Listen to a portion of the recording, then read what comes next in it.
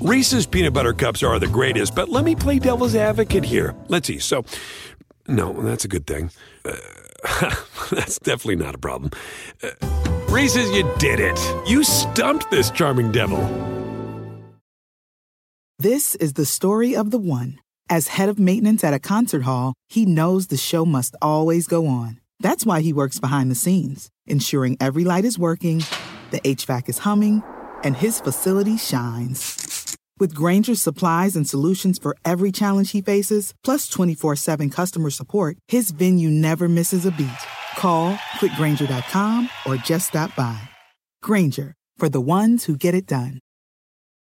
This episode is brought to you by Progressive. Most of you aren't just listening right now, you're multitasking. But what if you could also be saving money by switching to Progressive?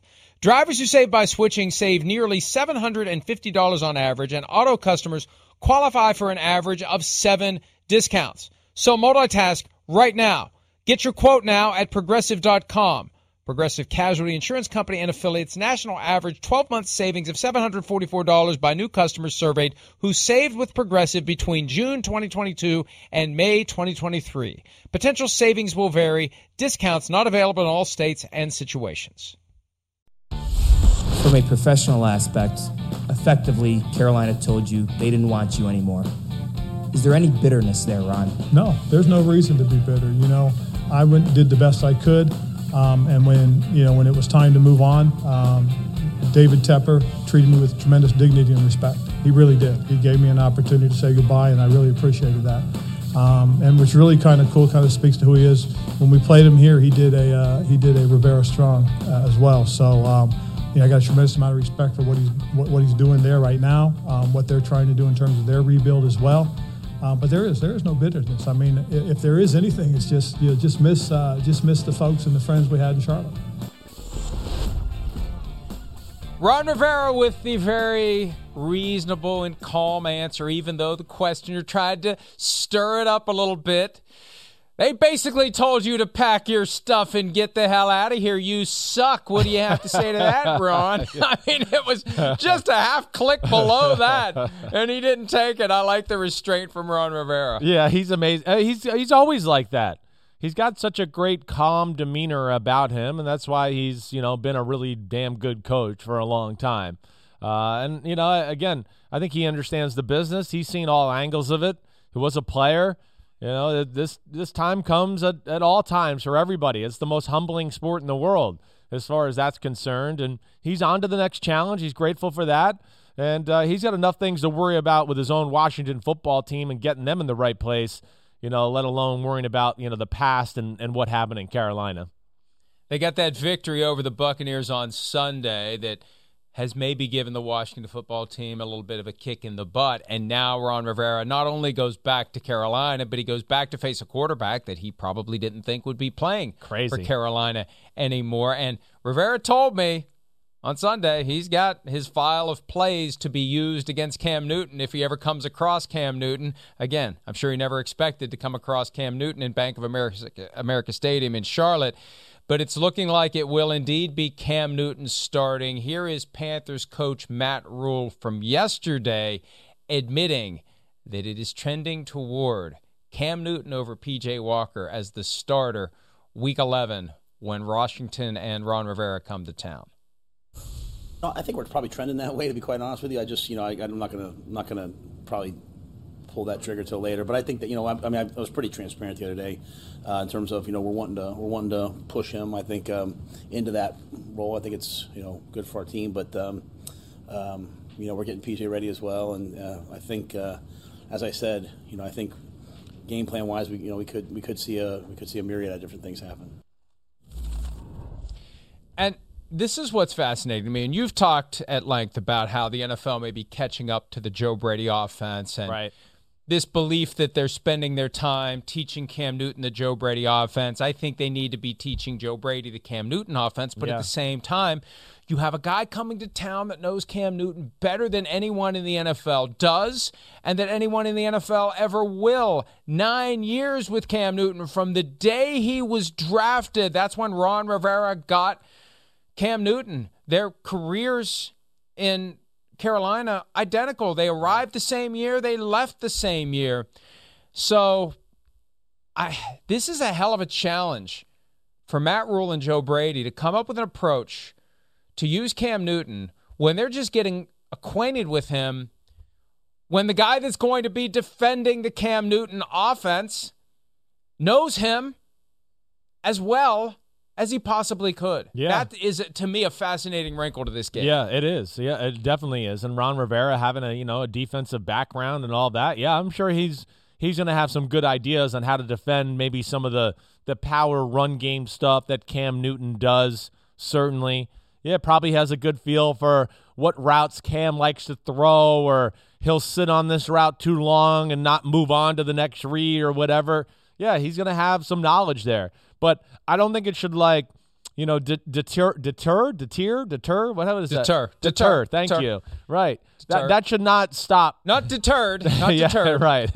Unless you're past tense. I'm not talking about it that way. Yeah. Deter. Yeah, deter. It should not deter the Carolina, I think, coaching staff from kind of approaching it the way you said, where, yeah, we got our offense and we got our stuff we do here, but, let's infuse some of the Cam Newton stuff that he does well, and that gives us an advantage, for our complete football team.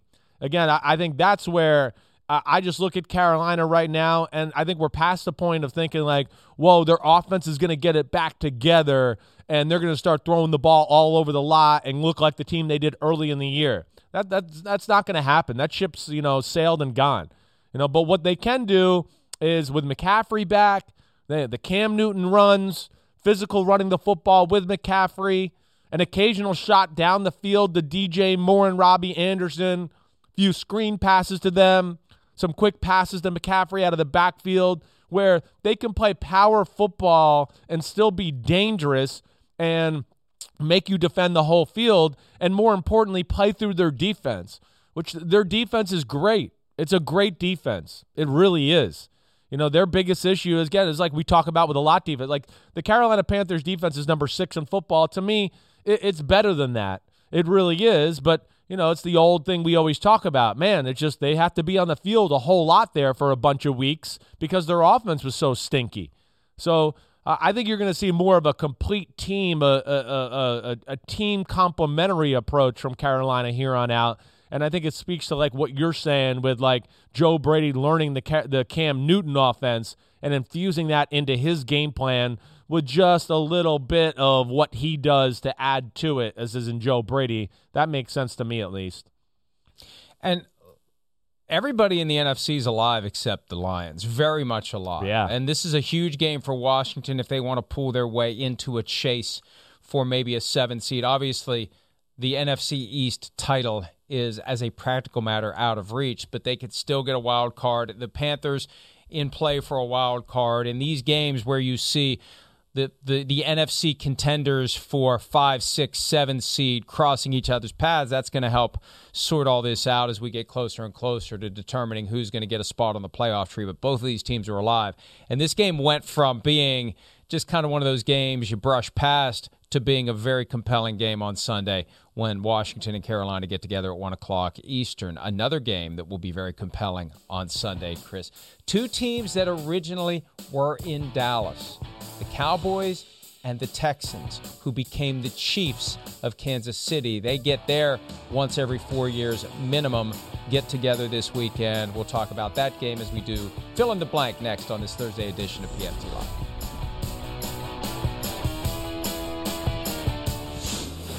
Did you grow up a Dallas Cowboys fan? Yeah, for sure. I mean, I'm from around that area, so my dad was a big Dallas Cowboys fan, so I got to watch a lot of games growing up, but I won't be a fan this week for sure.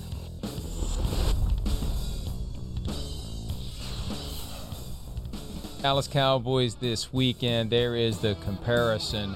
Both are MVP candidates, frankly, because there are so many MVP candidates right now, but Dak Prescott showing that he can go toe-to-toe with the likes of Patrick Mahomes and the other great quarterbacks in the NFL, earning every penny of his $40 million per year salary on a 4-year contract. So, Chris, as we play some fill-in-the-blank, the Cowboys-Chiefs game will come down to what? Dan Quinn's approach on the defensive side of the ball, because I expect the Cowboys to move the ball and have success against the Chiefs defense. And again, the Chiefs defense has been better. It has. It's been about 4 weeks in a row where it's been better. Now, I don't know if they're ready to stop the Cowboys offense. You know, like the little clip we just showed there from Steve Weish, like, hey, Cowboys offense, it's the real deal. I mean, there's no aspect of it that you can look at and go, oh, they're not that good in that area. I mean, they are phenomenal in all areas. The only time we've seen them slip up the whole year was 2 weeks ago just because Dak missed some throws and some plays. You know, but you can't depend on that. That's not going to happen. Where I go with the Dan Quinn approach is when Dallas has had issues on defense this year, it's when, you know, they play a team too much man-to-man, and that team's got weapons to beat their corners who are good but not great. Again, I know Trayvon Diggs has got all these interceptions, but he's also like one of the league leaders in getting burned for yards too. So there's a little bit of a give and take there. If Dan Quinn plays too much man-to-man, which I think is what he really wants to do against this Chiefs unit, this game will be close and it'll be a coin toss type of football game. If he can have some good ways of playing zones and figuring out how to play the Chiefs, then I clearly give the Cowboys the advantage. I think it's going to come down to the ability of the Chiefs to stop the running game of the Dallas Cowboys, because the Cowboys can, even though they've got the high-octane offense, there's a combination here where you take advantage of your passing game from time to time, but you also become more methodical in your drives to reduce the amount of time that Patrick Mahomes is on the field. The frustration that he experiences when he's executing a drive and he's required to throw it underneath, that frustration will only be enhanced if he's having to wait and wait and wait to get back on the field. And the Cowboys have a sufficiently diverse offense that they can get you with both. I think taking some steam out of the Chiefs' offense by forcing them to be patient on the sideline and then being patient when they finally get in the game, that may be a key. And I think that may be the key to me. So if the Cowboys can grind it out on the ground, chew up clock, and create a greater sense of urgency by Mahomes when he's on the field, maybe that plays right into their hands. Yeah, I don't disagree with anything you said there. You're right about that. And that's what's cool about Dallas. Even all the firepower they have in the pass game, they really stay with the run. They're a run-first football team. And, of course, we know they got a good O-line and good running backs and everything. I mean, to me, the Cowboys, the Patriots, I'll throw the Eagles in there right now. The Browns have been a little cold. Those are the best running teams in football for my money. You know, when you just talk about purely like, let's give the ball to the running back and we're going to get yards through the traditional way, the Cowboys are certainly in that conversation. So I hear you there. You're not wrong. All right, after back-to-back weeks of big upsets in the NFL, blank is on upset alert for Week 11. Who wow. at the top of your list? Yeah. This is, I mean, I did look at, like, the spreads and saw, like, the Saints are an underdog to the Eagles, but that's not an upset. Okay, I think the one I look at that really jumps out for the sake of the exercise, the Ravens versus the Bears is a little scary, but I'll say the one that I really look at is the Bills. I think the Bills should be on upset alert for the Indianapolis Colts. I think it's a tough matchup for them in a lot of ways, and I could see the Colts giving them some issues there, even though it is in Buffalo. So that's probably the one I'm going to look at and pick right here, the Buffalo Bills. Well, the Colts gave them everything they could handle in the playoffs last year. We forget about that one. I know I've forgotten about it several times since it happened. And Colts run the ball and stop the run. Exactly. Late November, outdoors, even though they're a dome team, run the ball and stop the run, and they can give the Bills everything they can handle. I'm going to say the Cardinals going to Seattle. Cardinals 8-2, That's Seahawks 3-6. Right. And I suspect the Cardinals aren't tremendous favorites, but they have some urgency here to avoid 2 losses in a row. Also, the other one for me, Monday night, Tommy and company with the Giants coming to town. Yeah. I think the fact that they've lost 2 in a row makes it more likely that they'll be on guard and ready to win. But anytime Brady plays the Giants, I keep my eyes open for a potential upset. Yeah, I hear you there. Those are 2 good ones for sure. You're right. I mean, in Seattle, of course, it's Russell's going to want to bounce back. They are truly at, like, if we don't start stringing some big win, a winning streak here together, they're going to be done. They're going to be done in 2 or 3 weeks here if they don't watch out. So there is that. And I don't know. Again, we've seen the The Cardinals, they've lost 2 out of 3. I am getting a little scared. Like, are they going to mess this up and blow a few games here like they did last year after they got the the Kyler Murray Hail Murray game? I don't know why. I guess I don't think that's going to happen, but I guess I'm a little influenced by what we did see last year. But they took the Packers all the way down to the wire. They could have won that game. And the Colt McCoy loss. To go 1-1 with Colt McCoy and without Kyler Murray, if they can get Murray back for this game and get the win, then it kind of reminds me of 2019 when the Chiefs didn't have Patrick Mahomes. They held it together without him. They beat the Vikings, lost to the Packers. I think those were the 2 games that Matt Moore started for the Chiefs that year. So they got through it. They got the win at San Francisco. And if he's back, they should be able to avoid a collapse, but we'll see. In a season full of surprises, the team I trust the most right now is who, Chris? All right, well, I think it's the Green Bay Packers. It's not necessarily – I don't think Green Bay is the best team. I don't. But I think you can trust them to be the most consistent. That's what I will say. I mean, for me, that they have been the most consistent team for the most part of the year. I don't look at it to go like, other than week 1, every week is really the same type of style play. Defense is good. Don't give up a lot of big plays. Hard to score touchdowns on them. The offense is efficient like we talk about. They got some good balance, and then Rodgers just makes a few plays that put them over the edge. I look at them as being the most consistent. I don't know if that consistency and execution is going to necessarily, bring us to, they just run through the NFC playoffs. I worry about like kind of their high-end talent and the Jimmies and the Joes a little bit there. But I think is the one I trust, like what I'm going to get, I'm going to go with the Packers. I agree with you, especially because I think the table is set for them to be the 1 seed, and given that the season is backed up a week this year and the NFC Championship is January 30, if it's anybody but the Buccaneers, as we said recently, if it's the Cardinals, if it's the Rams, if it's the Cowboys going to Green Bay for the NFC Championship, I'm going to think that the Packers are very likely to get back to the Super Bowl. But let's go back an hour. I'll let you have the Packers. And for the sake of argument, I'll just throw the Patriots out there. Yeah, I hear you. As a team that I trust right now because number 1, they're firing on all cylinders. Number 2, they're winning consistently. And number 3, they inexplicably continue to be overlooked. And that's not going to last much longer, especially if they beat the Titans next Sunday or the Bills the following week. They're either going to make their big splash onto the national scene and everyone's going to say, oh, crap, here we go again. Right. They are back.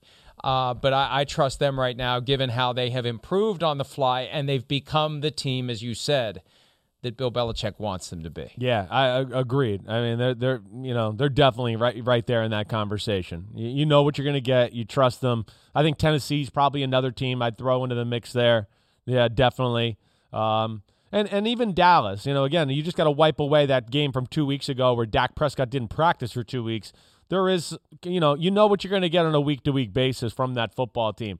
Everybody else, it does seem like it's just a little all over the place. And, yeah, it might translate into some wins from everybody else, but it's like, the Ravens, you look at them, you go, oh, yeah, they win, but they have games where they won against Detroit where you're like, man, they look less than, but they won. There's just been a lot of that from everybody this year, and I think that's what's made it such a crazy year and going to make it a crazy playoffs. Cowboys really have a chance the next week to underscore that they are high-end contenders with this game at Kansas City and then the Thanksgiving afternoon game against the Raiders, because the Raiders are kind of trending the wrong way. Like the Cowboys, I could see have one of those old-school rollicking fall asleep at halftime wins over the Raiders and just really make everyone say, whoa, we got to take the Cowboys very, very seriously down the stretch. All right, let's take a break. We'll give you some updates on quarterback injuries, and there are a few of them heading into Week 11. We'll do that when this Thursday edition of PFT Live continues right after this. Around any corner, within every battle, and with the dawn of each new day, the threat of the unexpected, the unpredictable, and the unrelenting lies in wait. But Marines will always be there. They are the constant in the chaos. No matter the battlefield, Marines adapt to win, defeating every shifting threat, protecting our nation's future. The few, the proud, the Marines. Reese's peanut butter cups are the greatest, but let me play devil's advocate here. Let's see. So, no, that's a good thing. That's definitely not a problem. Reese's, you did it. You stumped this charming devil. The longest field goal ever attempted is 76 yards. The longest field goal ever missed? Also 76 yards. Why bring this up? Because knowing your limits matters, both when you're kicking a field goal and when you gamble. Betting more than you're comfortable with is like trying a 70-yard field goal. It probably won't go well. So set a limit when you gamble and stick to it. Want more helpful tips like this? Go to keepitfunohio.com for games, quizzes, and lots of ways to keep your gambling from getting out of hand.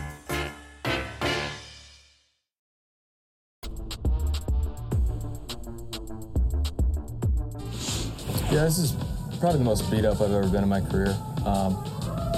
It's not like it's one particular thing, it's multiple. Got a lot of crime out in Berea right now. I thought you called the ambulance. I might have, I don't know. No, it's just that time of the year and things add up and just, a couple things after another. So it is what it is. You have to adapt. I mean, nobody's going to feel bad for you. It's not an excuse. You just have to find a way to make a play. Baker Mayfield between the left shoulder injury that happened when he was making a tackle after an interception. If he had just done like Teddy Bridgewater did, he maybe wouldn't be so banged up right now. Not to dust off an old topic from earlier in the week, but it is one of the reasons why you avoid contact if you're a quarterback, and he got crunched this weekend by Matthew Judon, knee contusion. And this is a struggle now for the Browns. 5-5. Who would have thought they'd be in this mess where they're middle of the pack? A lot of teams in the AFC over 500. They are not one of them. It's going to be a fight for them down the stretch to get to the playoffs. And even if they get there, Chris, I don't think they're ready to go toe-to-toe with the best teams in the conference. Yeah, not right now. That's for sure. I mean, that's what's, that just a little all over the place. It is disappointing. Like you said, I never would have thought they would be sitting here. Not with the way they ended last year. Not with the way that, they outplayed Kansas City Chiefs in a lot of ways in that divisional playoff game. And we all looked at it and went, man, another year in that system. They added a little talent to the team. You just went, I don't see how they won't be good or a major player. But yeah, they're teetering on, if they don't watch out, they're not going to make the playoffs at all as being one of the most talented teams in football. I mean, man, Baker's got to be beat up. Definitely. And I think it's a scary game to Detroit this week. I do. I mean, Detroit's O-line is healthy. They got everybody back. And now with Taylor Decker at left tackle and the first Sene. Penny Sewell. Yes, yeah, right. Penny Sewell, right. Sene Puel, I was messing that up. Sorry. Him back over at right tackle. They got an offensive line that can maybe run the ball on the Browns like the Patriots did last week. But yeah, just disappointing altogether, and I feel for Baker Mayfield. He took some big shots in that game last week. After the Lions, they've got the Ravens sandwich coming up. Week 12, Sunday Night Football, then a bye, then the Ravens after the bye. I'm not a big fan of teams from the same division playing each other so closely in time, and I think there was. Didn't they do that last year? Before they reshuffled the schedule due to COVID, I think the Jets and Dolphins were supposed to play on the back end of a bye. Right. One of the two teams, or it ended up that way because of the reshuffling. But this is obviously as scheduled. Browns have the Ravens going into the bye, the Ravens coming out of the bye. But it may be literally bye, as in goodbye, for the Browns if they get swept by the Ravens, no matter what happens on Sunday against the Detroit Lions. The Cardinals desperately need Kyler Murray back. We talked about that earlier. He was limited in practice on Wednesday. He says he feels pretty close to returning. I was told Sunday he's got a good chance. It depends on how it all continues to heal this week. And what's looming for the Cardinals is a bye after this game on Sunday against the Seahawks. And there has to be some temptation to roll the dice with Colt McCoy against a Seahawks team that seems a little overmatched. The problem is they're desperate. I think you want to stop the bleeding and get Kyler Murray out there if you can. Agree. Yeah, I mean, I guess if they won last week and they were a one-loss football team, I might feel a little differently. But again, like we talked about in the NFC, you hit it just a few minutes ago with Green Bay and, NFC Championship game, January 31st. It's going to be, the Ice Bowl out there and that type of environment. Like that to me has got to be a little bit, in their mindset. The 1 seed, I think, has some real value in the NFC this year. And I mean, Arizona going to play up in Green Bay with maybe a 10-degree game. I don't like the sound of that, even though I think Arizona's more talented than them. So I'm with you. I think I would, if he's close, let's say, I don't know what you put the number at, 85% or above. I'd like to see Kyler Murray out there. You're right, just to give your team a little positive vibes and some mojo going into the break, and he can have some time to recover after that.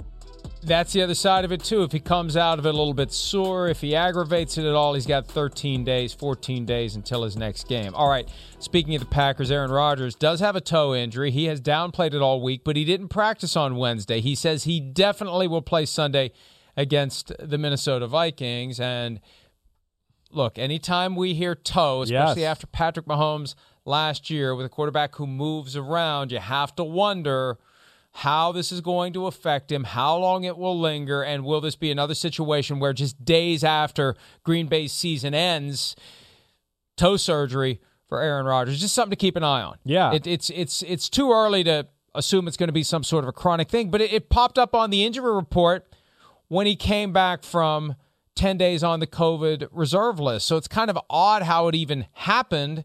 And it was enough that it kept him from practicing yesterday. Yeah, no, I don't remember a point in the game seeing him like limp or show anything like as far as that hurting. Do you, Mike? I was like, surprised when I heard about it. But he had it going in. When they activated him on Saturday, they added him to the injury report with a toe, but with no designation. So it's not like it was even 1% possible that he wasn't going to play, but it's there. And you just wonder, and I don't know enough about the protocols down in these granular details about what kind of treatment you can get when you're banned from the facility because you're positive for COVID. I don't know if they can do treatment at his house or he's on his own or what, but I don't know. Maybe he needed more treatment on that toe than he otherwise got because he wasn't allowed to go to the facility. Yeah, I mean, toes are dangerous, like you said. It's one of those where I think, a lot of people who maybe have not been around the sport, they just go, well, toe, who cares? You'll be okay. But, man, when your life is moving around in those uncomfortable cleats and you're jamming your foot in there, it can be a real pain in the butt, whatever position you are. There's no doubt. And, hey, added to that, your Vikings football team, they can pressure the quarterback a little bit. You got to move a little bit. I mean, last time I checked, I think the Vikings are at least towards the top of football in sacks on the defensive side of the ball. So movement will be a little bit of a key issue for the success of the Packers offense this week. Every time we talk about turf toe, I remember the first time I heard that term, it was in reference to Franco Harris in the 70s. And I just remember thinking, that doesn't sound all that bad. Right. Turf toe. Yeah. I got a little turf on my toe. Like, no big deal. Turf toe. It's nothing. But, yeah, when it's your big toe and you're pushing off and you rely upon the ability to accelerate, to play football, it can be a bit of a problem. Jared Goff has a bit of a problem. He has an oblique injury. He didn't practice on Wednesday. Tim Boyle running the first-string Lions offense. Of course, they play the Browns Sunday. Then they turn around and host the Bears in the very early Thanksgiving game. I'm sorry. I'm skeptical about this one. I think this is a trial benching of Jared Goff so they can see whether or not they need to ride with Tim Boyle going into the one game a year where people actually give a crap about the Lions on Thanksgiving. I mean, I don't doubt it. I mean, I don't look at it and go, oh, no, they're not going to have Jared Goff. I mean, I don't know. I don't know he's out there a lot of weeks. I don't even know he's out there, so it doesn't matter. Again, the one thing Jared Goff does bring to them is, he's played some football and, he can have games or at least he doesn't, he takes care of the ball. But he certainly doesn't make any plays or give the offense any juice in any capacity at all. So they're all about the run game there. Obliques are tough as a thrower. Of course, that rotation of your upper body, that's a nagging, annoying injury too. I've pulled my oblique once and, yeah, it's one of those where you're just like, man, it's 3 weeks and I still feel this thing a little bit. Like, what the hell? But, I tend to lean towards you, too, that there might be a little bit of a, yeah, you're not totally 100%. You let it heal. Let's give this guy some reps and let him, work with the first team offense this week. And if it goes well, then it's Tim Boyle next Thursday against the Bears. It's that simple. If it doesn't go well, it's Jared Goff or maybe David Blau. And I wish I could have been present for the conversation between Les Snead, the GM of the Rams, and Brad Holmes, the GM of the Lions, who had worked as the director of college scouting for the Rams. Hey, okay, here's what we're going to do. Matthew Stafford's coming to L.A. You're going to take Jared Goff. We're going to give you an extra first-round pick to take that god-awful contract. We never should have given him off the books. But can you do me a favor? Can you act like he's good? Can you act like you wanted him? Can you play him?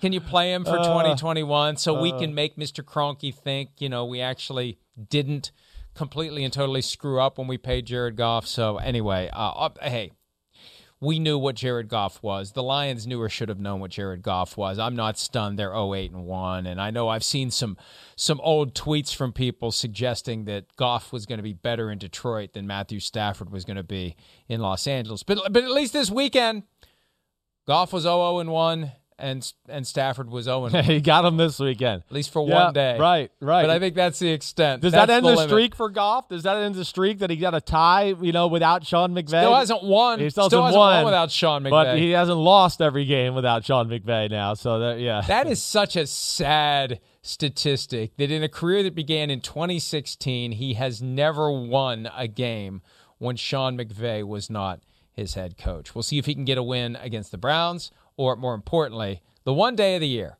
when we voluntarily watch the Detroit Lions, Thanksgiving Day. Can they beat the Bears? Let's take a break. The matchups for Week 11, we'll do that draft when PFT Live continues right after this.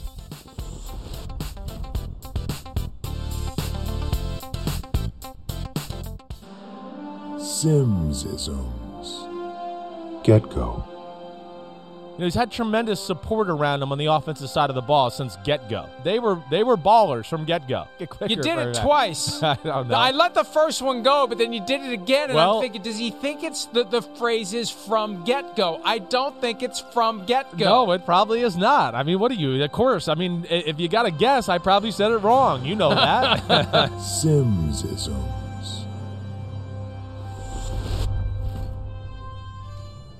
And, boy, it seems like we have more of those than we can actually cram into the program. I know there's one or two that popped up this week. All right, Week 11 matchup draft, Chris. I will admit from the get-go, I haven't really prepared for this one. I usually do. I usually remember to make some notes. I haven't. I decided consciously I'm just going to wing it. We'll see how it goes. Okay. You go first so I can have some time to pick one or two matchups. All right, cool. The first one I think that jumps out to me, and we hit on the Cowboys-Chiefs a little bit. I'm going to go like Tyreek Hill versus Diggs, as far as that matchup. We know the Cowboys like to play man-to-man. How much will they play man-to-man in this game? It's a little scary to me. Diggs, of course, is, yes, an unbelievable ball-hawking corner, but he'll give up some plays. And, of course, this is Tyreek Hill. So I'm just interested to see if or when or how much they match them up against each other.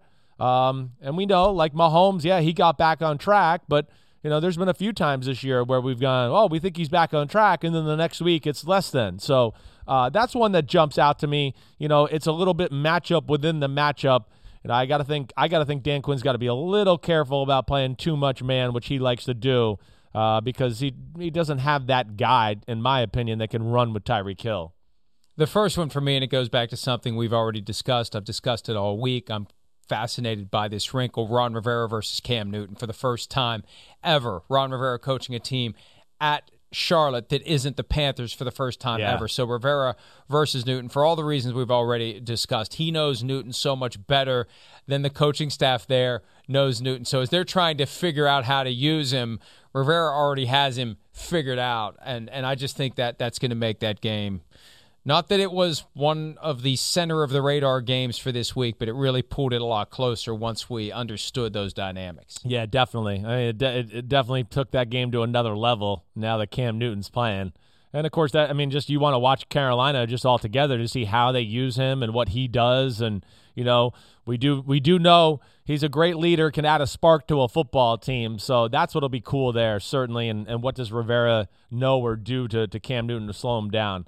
All right, the next one, I'm going to go to two units that, you know me, I love O-line, D-line play.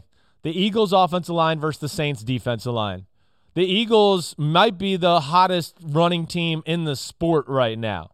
The Eagles have just some straight-up killers on their offensive line.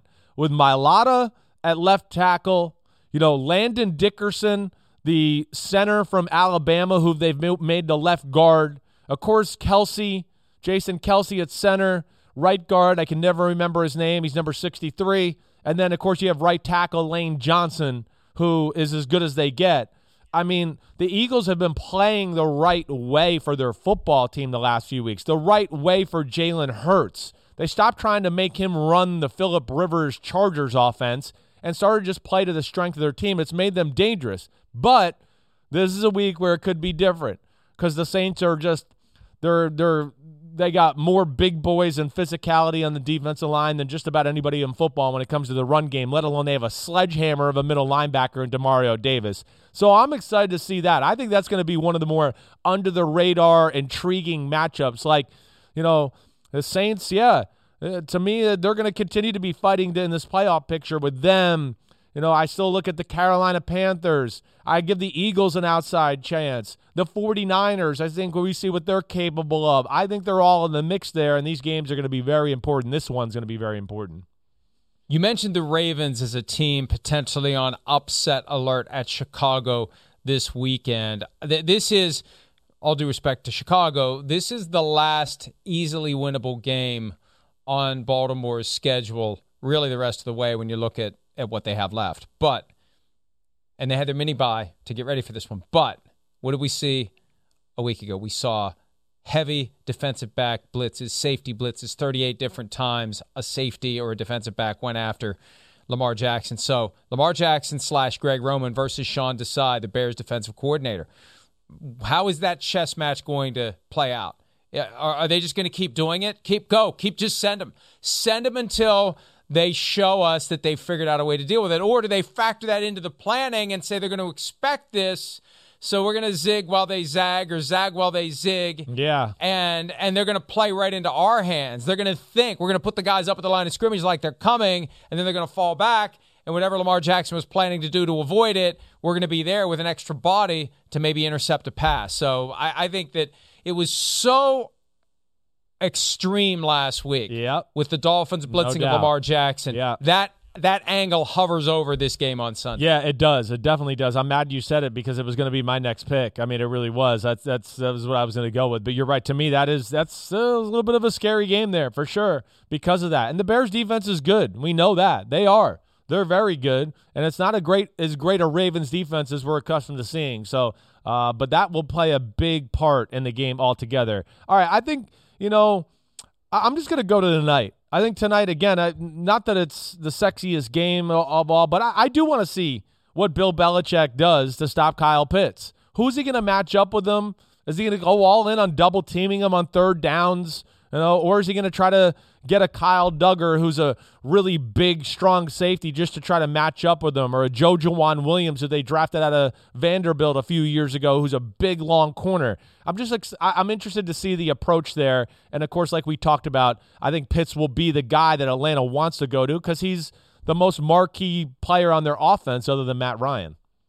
All right, I'm going to sell the Sunday night game, even though plenty of big names may not be playing. The Steelers running game, specifically Najee Harris against the Chargers. Rush defense with no Joey Bosa, no Jerry Tillery. Bosa, although, could come back because he was a close contact, but he's not practicing all week. That stadium that's going to be overrun undoubtedly by terrible towels. And if you don't have Ben Roethlisberger, you got to rely upon the rookie to move the chains and maybe get that win and get the Steelers back on track as they recover from that early season mess that they were in. Let's take a break. We'll wrap up this Thursday edition of Pro Football Talk Live right after this.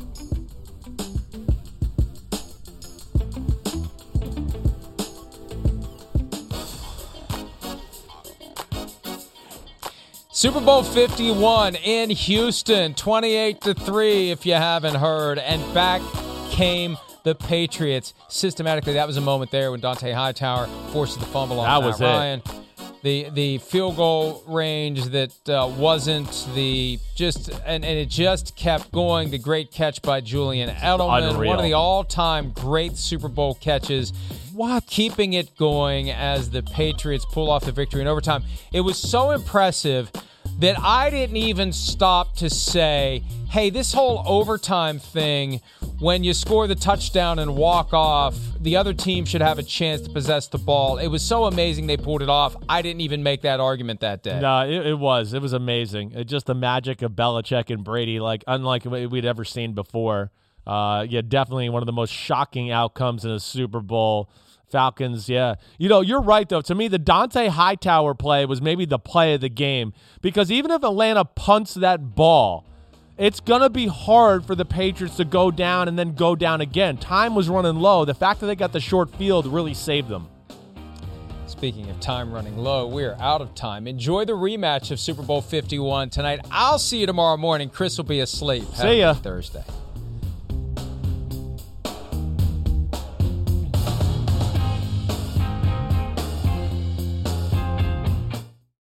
Reese's Peanut Butter Cups are the greatest, but let me play devil's advocate here. Let's see. So, no, that's a good thing. That's definitely not a problem. Reese's, you did it. You stumped this charming devil. The longest field goal ever attempted is 76 yards. The longest field goal ever missed?